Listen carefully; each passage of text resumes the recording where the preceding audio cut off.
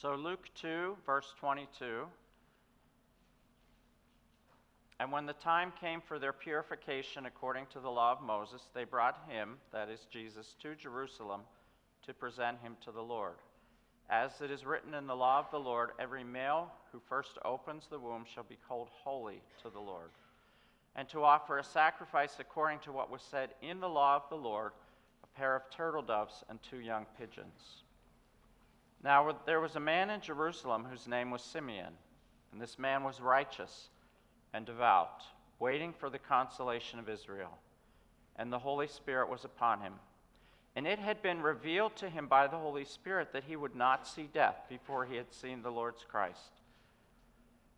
He came in the Spirit into the temple. And when the parents brought in the child Jesus to do for him according to the custom of the law, he took him in his arms and blessed God and said, Lord, now you are letting your servant depart in peace according to your word.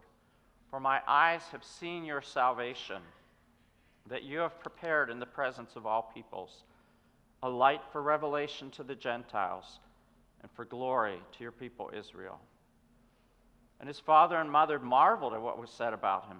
And Simeon blessed them and said to Mary his mother, Behold, this child is appointed for the fall and rising of many in Israel, for a sign that is opposed. And a sword will pierce through your own soul also, so that thoughts from many hearts may be revealed. And there was a prophetess, Anna, the daughter of Phanuel of the tribe of Asher. She was advanced in years, having lived with her husband 7 years from when she was a virgin, and then as a widow until she was 84. She did not depart from the temple, worshiping with fasting and prayer night and day. And coming up at that very hour, she began to give thanks to God and speak of him to all who were waiting for the redemption of Israel. Father, we thank you for your word. We thank you for the opportunity, as Charlie said, to have a Bible to open, to have your word to study. I pray that as we look at your word together, we might be more like Simeon and Anna, faithful. In Jesus' name, amen.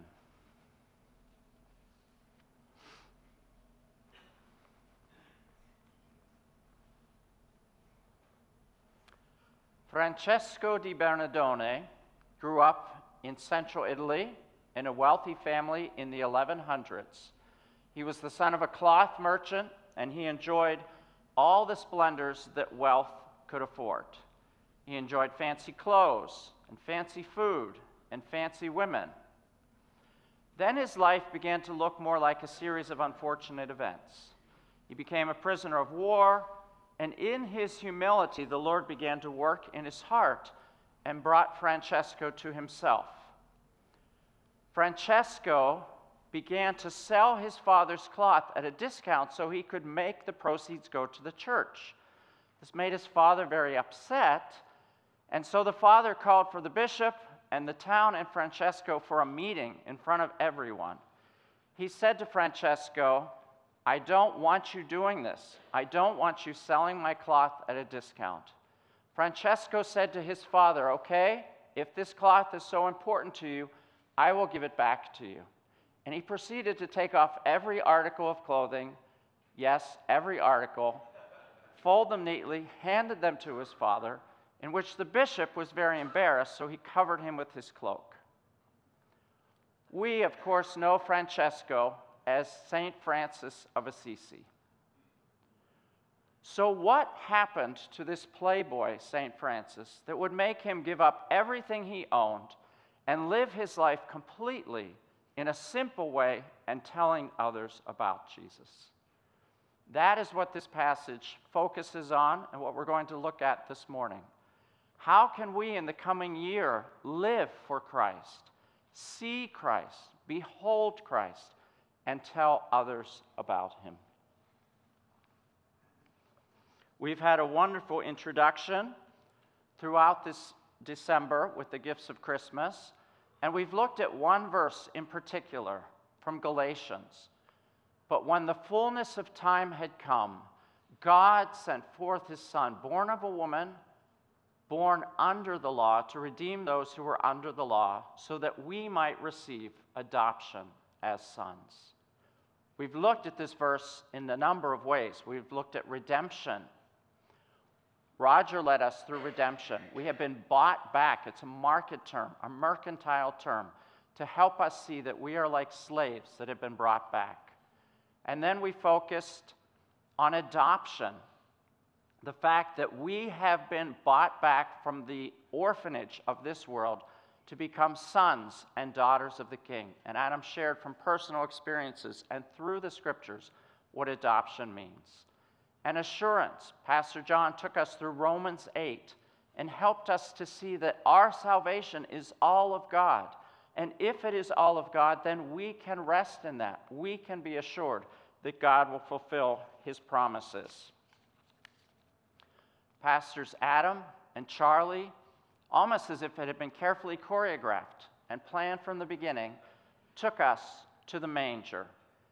And not just the manger on Christmas Eve morning and evening, but also the manger with the cross behind it, helping us to see that if it weren't for Christmas, there would be no Good Friday and there would be no Easter celebration.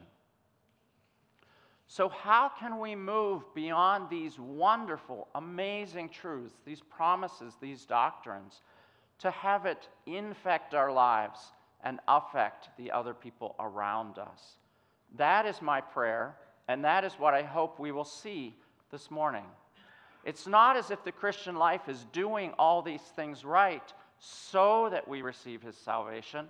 It's just the opposite. We have been gifted such an amazing salvation that why shouldn't that bubble up in thankfulness and joy so that we tell people around us? This passage starts off in verse 22 by Luke saying, "And when the time had come for their purification according to the law of Moses, they brought him up to Jerusalem to present him to the Lord. As it is written in the law of the Lord, every male who first opens the womb shall be holy unto the Lord." Charlie read these verses from the Old Testament. It had all been planned. It had all been rearranged. That was the prequel. And now we are at the main event. Mary and Joseph are fulfilling everything that has been said. But we have to realize the writer here is Dr. Luke, who is a Gentile. He has studied the law. He has tried to understand this Jewish way of life that he has been ingrafted into, so that he can explain it to Theophilus and the other Gentiles who are going to be reading his gospel. It's very interesting. He is helping us to see that Jesus is born under the law. A temple diagram is helpful here because you have to realize that Mary and Joseph, in approaching the priests, would have had to walk through the court of the Gentiles, where the Gentiles were worshiping, through the court of the women, up to the court of Israel, where they would have met the priests to make this offering. Luke is explaining it for us, and he is explaining it for himself. He has made study of this. He understands that Mary is fulfilling the ritual purifications. Now there was a man in Jerusalem whose name was Simeon, and this man was righteous and devout, waiting for the consolation of Israel, and the Holy Spirit was upon him. John Calvin, in his commentary about Simeon, says that we should note that Simeon was not listed as a priest. He was not listed as wealthy. He wasn't listed as old. That assumption is made in a lot of the paintings you're going to see. But he was righteous and he was devout. Often we say, well, I can't be perfect. It's a wonderful excuse that we make for ourselves. And yet people in the scriptures, even Simeon, is listed as righteous and devout. He is kind of a linchpin in between the Old Testament saints and the New Testament saints. The Old Testament saints look forward to Jesus coming. The New Testament saints, like us, look backward to Jesus' first coming and forward to his second coming. Simeon, Anna, Mary, Joseph, John the Baptist, they're all kind of this linchpin between the Old Testament and the New Testament. There is still an urban legend you will hear sometimes that the Old Testament saints were saved by the law, the New Testament saints by grace. Don't believe it. There is so much grace in the Old Testament, and there are commands of Jesus in the New Testament all over the place. Don't take a wonderful scripture and simplify it to the point that you destroy it. These are wonderful people to study. And it had been revealed to him by the Holy Spirit that he would not see death before he had seen the Lord's Christ. And he came in the Spirit into the temple. How does this work? How did he know this? Maybe he listened to the shepherds, and it's not out of the realm of possibility that the shepherds would have been involved with people in the temple, because that's why they were raising those sheep that they were watching. Those sheep would have been meant for temple sacrifices. Maybe when the shepherds told him, he got out his book of Isaiah and studied it and saw, oh, it says in here, a little child shall lead them, and for unto us a child is born. Maybe he put two and two together. As I studied this passage and read the commentaries, the best explanation for how he knew this is, I have no idea. And I think we need to come to the scriptures with, I have no idea sometimes. There's great mystery in the Bible. There's great mystery in the Christian life. And what's wrong with saying, I just don't know? But he knew. He had a promise that he would not die until he saw the Messiah. And God was faithful to his promise. Another thing I've learned is that for some reason, God is closest to those who are close to him. It's something I can't explain, but I've witnessed many times. Proverbs 3:32b says, the Lord takes the upright into his confidence. There is a special blessing. As you draw close to the Lord, he draws close to you. Was very convicted this week. I was listening to one of my favorite preachers, Paul Washer, and he said, you know, on every device, there's something where you can map how much time you spent on your computer, your phone, your iPad, whatever it is. He said, what if you figured out each week how much time you spent on your device and how much time in prayer and compared them? And it was like this arrow just shot me through the heart. People who are close to God, God is close to. Verse 27b. And when the parents brought the child Jesus to do for him according to the custom of the law, he took him in his arms and blessed God and said, Lord, now you are letting your servant depart in peace according to your word. My eyes have seen your salvation that you have prepared. This song, or this poem, is sometimes called the Nunc Dimittis. It has been set in Latin, in English, for many, many years. The Anglicans use it as the end of their compline or evening prayer. It's very well known. It's also very well known to the young parents in this church that I love to hold babies. I just love holding a newborn, little toddler. But there's something much more happening here. It's just not a grandpa who loves to hold babies. This is something special. This is a turning point in all of history. And as we delve into this passage, you're going to see it. Simeon is at peace because he has seen Christ. He says, this is it. I have seen Christ. I have seen the salvation that you have prepared. Not that I worked for, not that I've hoped for, that you have prepared. I've had the pleasure of going 3 times now with groups for Encounter Atlanta, which is something that Encompass runs. We take a group to Atlanta and we go to the Hindu temple, the Buddhist Study Center, and the Islamic mosque, and we learn about the world's great religions. Having done it 3 times now as a leader, I see so much more than the first time. Every time I learn more. And one clarion call rings out through every visit, and that is these major religions are doing stuff for God to get to heaven, to get to paradise, to get to nirvana. To be born again is some different critter to reach nirvana, enlightenment. It's all about doing. Christianity, on the other hand, is about done. One act defines us. We just sang about it this morning. What did Jesus say on the cross? It is finished. It's completely done. Whether you're looking forward to it from the Old Testament or backward to it from modern age, it's done. We trust in the finished work of Christ. Christianity isn't about New Year's resolutions. It's not beating ourselves up. It's not trying to do better. How many times as a hospice chaplain did I say to someone, "Are you ready for heaven?" And they said, "I think so. I've been a pretty good person." Pretty good isn't enough.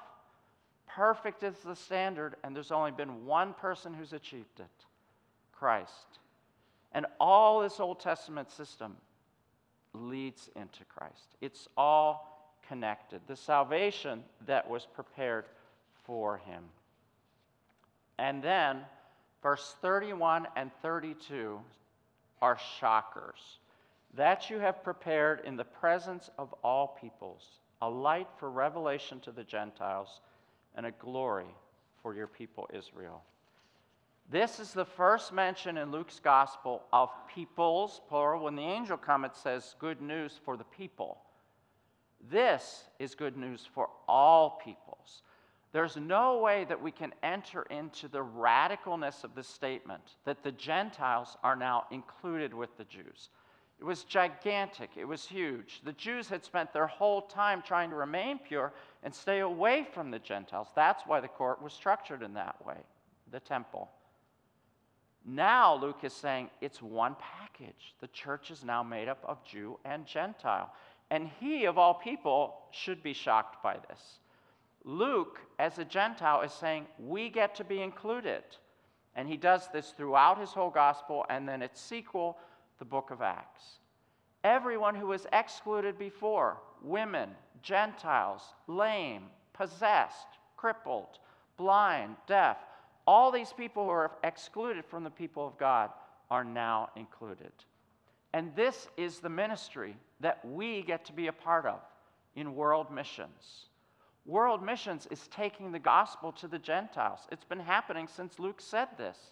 If you're here and you are of English descent, German descent, Irish descent, Polish descent, Chinese, whatever your descent is, you are included now in the people of God.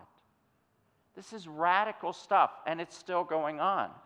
And yes, it is still radical. We are the product of missionaries who went to those countries. And now we get to be included. It is not easy. It is very messy. When I got back from Cameroon, I asked the 2 pastors who were with me, "What did you learn about missions?" One of them said, "Missions is messy." And there are casualties sometimes because it's a war.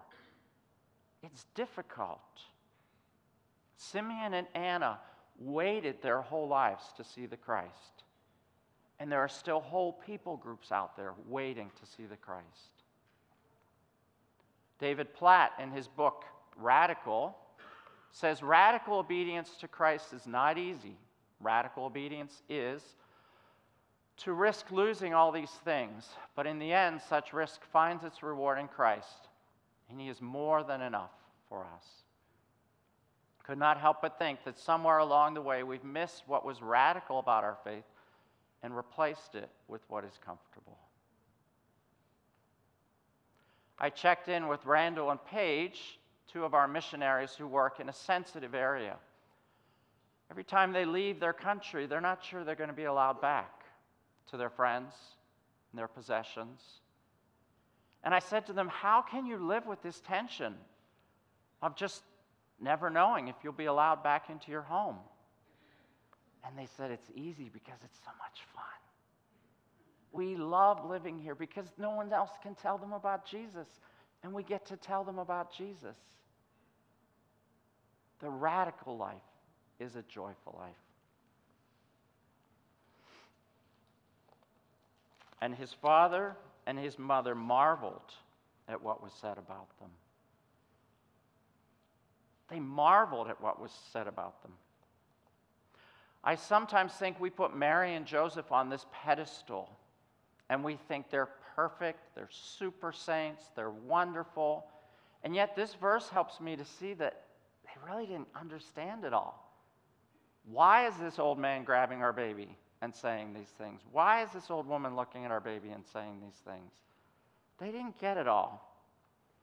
One thing I've learned is that when we put saints or churches or ministries on a pedestal, they have a far way to fall and are easily broken.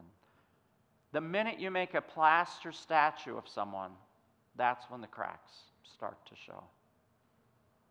And I think that's what even motivated Simeon, because it said, and Simeon blessed them and said to Mary, his mother.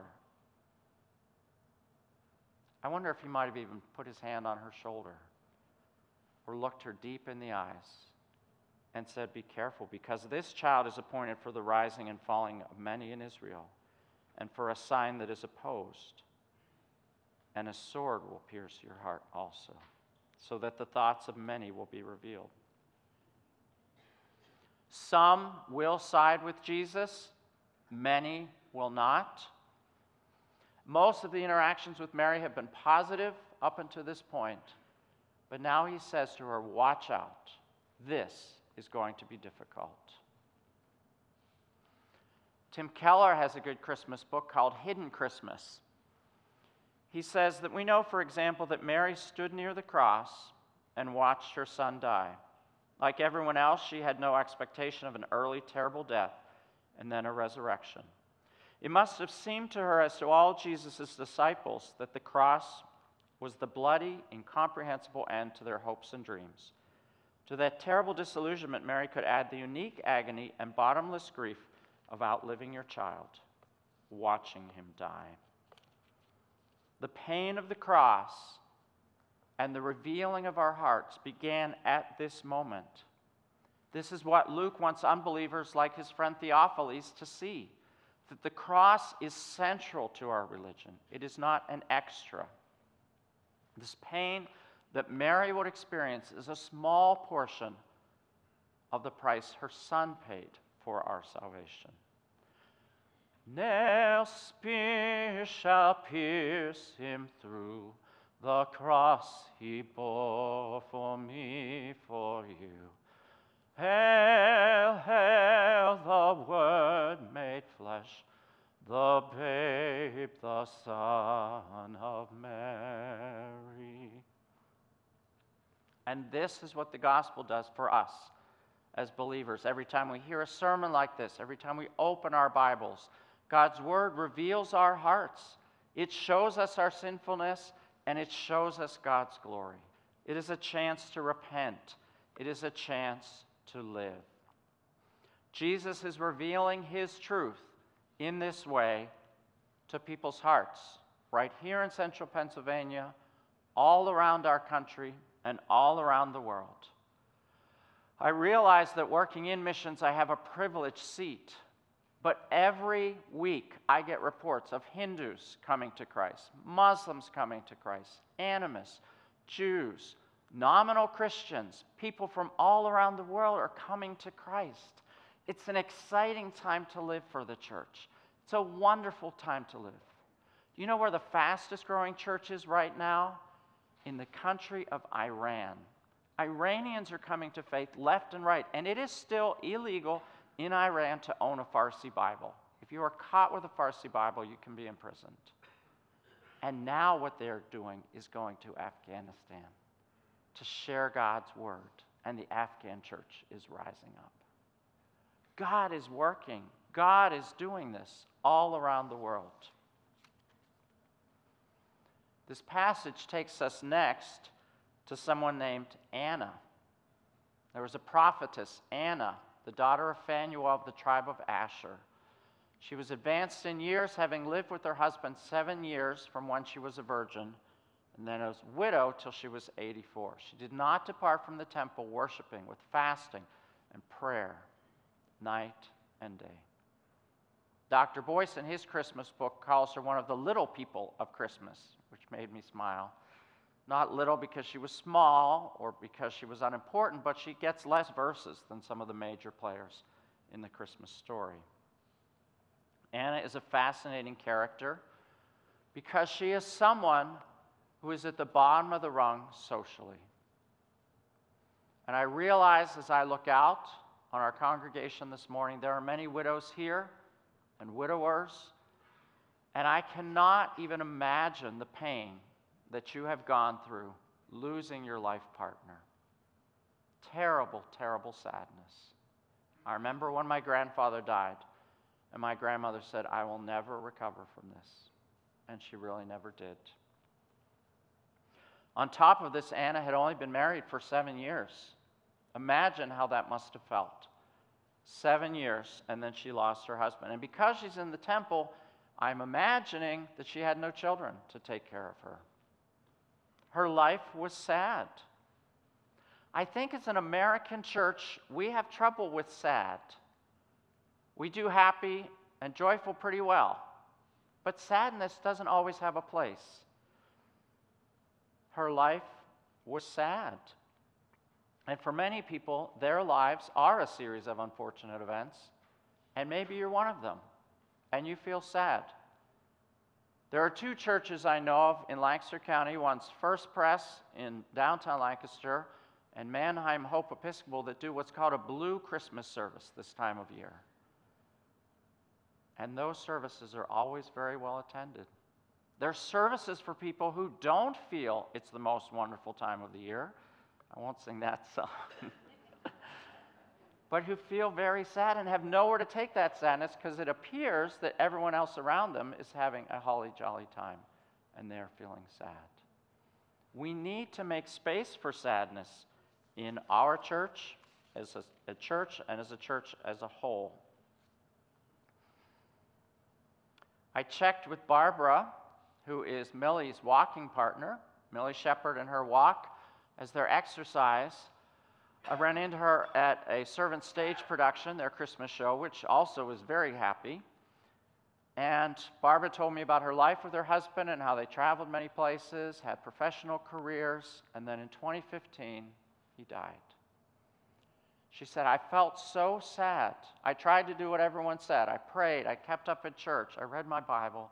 She said, "But finally, I just decided I'm going to be sad." And then she said, "The Lord did something amazing. He gave me joy." Even the day I met her, she had a sweatshirt that said joy. She said, "I gave up trying to be happy, and now I am joyful." I think that's what Anna was like. She stayed in the temple and worshiped. Now, this temple diagram isn't the best because it's a little skewed because it's all flat. The tabernacle was all flat. But the Temple Mount, by its very name, it's a mount. So if you see 3D pictures, they're better.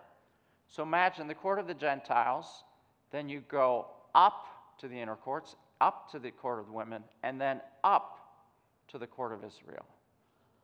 So notice what 38 says about Anna, and coming up. Tiny little detail. But she wasn't in the court of the women anymore. She said, "I have something to say, and I'm going to say it." And coming up. She was a prophetess, and she had a voice, and she used it. She may not have had children or a husband or wealth or anything to speak of, but she had her voice, and she used it. I know of some women at Grace like that. They have voices, and they use them. Yes, we are a complementarian church, and yes, we have women with voices. We just finished a training time, teaching training for women. And I think I'm struck by the fact that Anna's voice was not based on her position or her rank in society, because it was very low. It was because of her intimacy with Christ that she had something to say, and she said it. And what did she say? The verse tells us, at that very hour she began to give thanks to God and speak of him to all who were awaiting the redemption of Israel. I mentioned Dr. Boyce's Christmas book. He says in his book, can I have the next slide, please? As the shepherds had earlier, she became a witness to all that she had seen and heard. That was the apex of her spiritual perception. She spoke of him. Do you? Are you a witness to Jesus Christ? You should be, if you know him. What Anna did was she took all the pain in her life, all the sadness in her life, all the difficult things, and she rolled them up into one ball of thankfulness and telling other people about Jesus' faithfulness. I have a friend named Terry, faithful pastor's wife. She was waiting for the bus in downtown Pittsburgh on Fifth Avenue. She had been raised in a Christian home, rather legalistic home, so she walked away from the faith in her teen years. She didn't want to have anything more, the rules of Christianity as she saw it. A woman came up to Terry and said, you know, God is not finished with you yet, and walked away. That one small line, a few words, changed Terry's life. She repented of how she'd been living, came back to the Lord, and has been a faithful witness to him ever since. It's awkward to tell people about Jesus. I was getting my hair cut in Strasbourg one time, and the lady was cutting my hair, and she asked me what I did, and I explained how we had just come back from Africa, where we were missionaries. She put down her scissors and looked at me and said, do people still do that? Like I was some relic from the 18th century. Yes, people still do that. People still enjoy Christ, and people still tell other people about him in Africa and in Pennsylvania. Now, if I am honest, as we come to the end of 2023, I am very happy to see it go. 2023 has been one of my most difficult years of all of the 60. Our family has seen some very low points. There have been blessings along the way, but in many ways it's felt like a series of unfortunate events. So this sermon on the last day of the year is for you, and it is for me, as equally. What do I want 2024 to look like? I want it to be a year where I spend more time enjoying the Lord in prayer, fasting, and Bible study, and fellowship with all y'all. Are we Southern enough to say that? The spiritual disciplines are not things to do to become more Christian. They're things to do to see Christ. And I want more of him this year. And I want to tell more people about him this year. Is it awkward?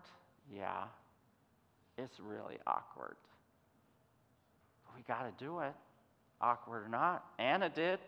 Simeon did. Got to tell someone and join the awkward club. In closing, I have to mention that as I studied the commentaries and read, our liberal friends and scholars note something about the first two chapters of Luke that we have to mention. They say, why are these two chapters look like they're almost an appendage that's been stapled on to Luke? They're very different in color, in tone, and language. They say they're too Jewish to be written by Luke. So, of course, we'll just toss them out. The conservative scholars dig a little deeper. And they say, what did Luke say at the very beginning? He said, I've checked the facts. I've checked with everyone. I've done interviews with people. I've talked to people to make sure I got the record straight, Theophilus. And who would he talk to except to Mary? Who would know these intimate details except the one who treasured them all in her heart? And as she's treasuring and as she's processing her pain, she, like her mentor Anna, out of her pain is bringing God's truth. And I imagine Luke writing it down, or maybe Mary writing it down, and just handing it to Luke and saying, "Here, Luke, you want the real story? This is what happened." I encourage all of us this year to take the pain, to take the troubles of our life, and seek God and tell others about him, as awkward as it might be. Let's pray.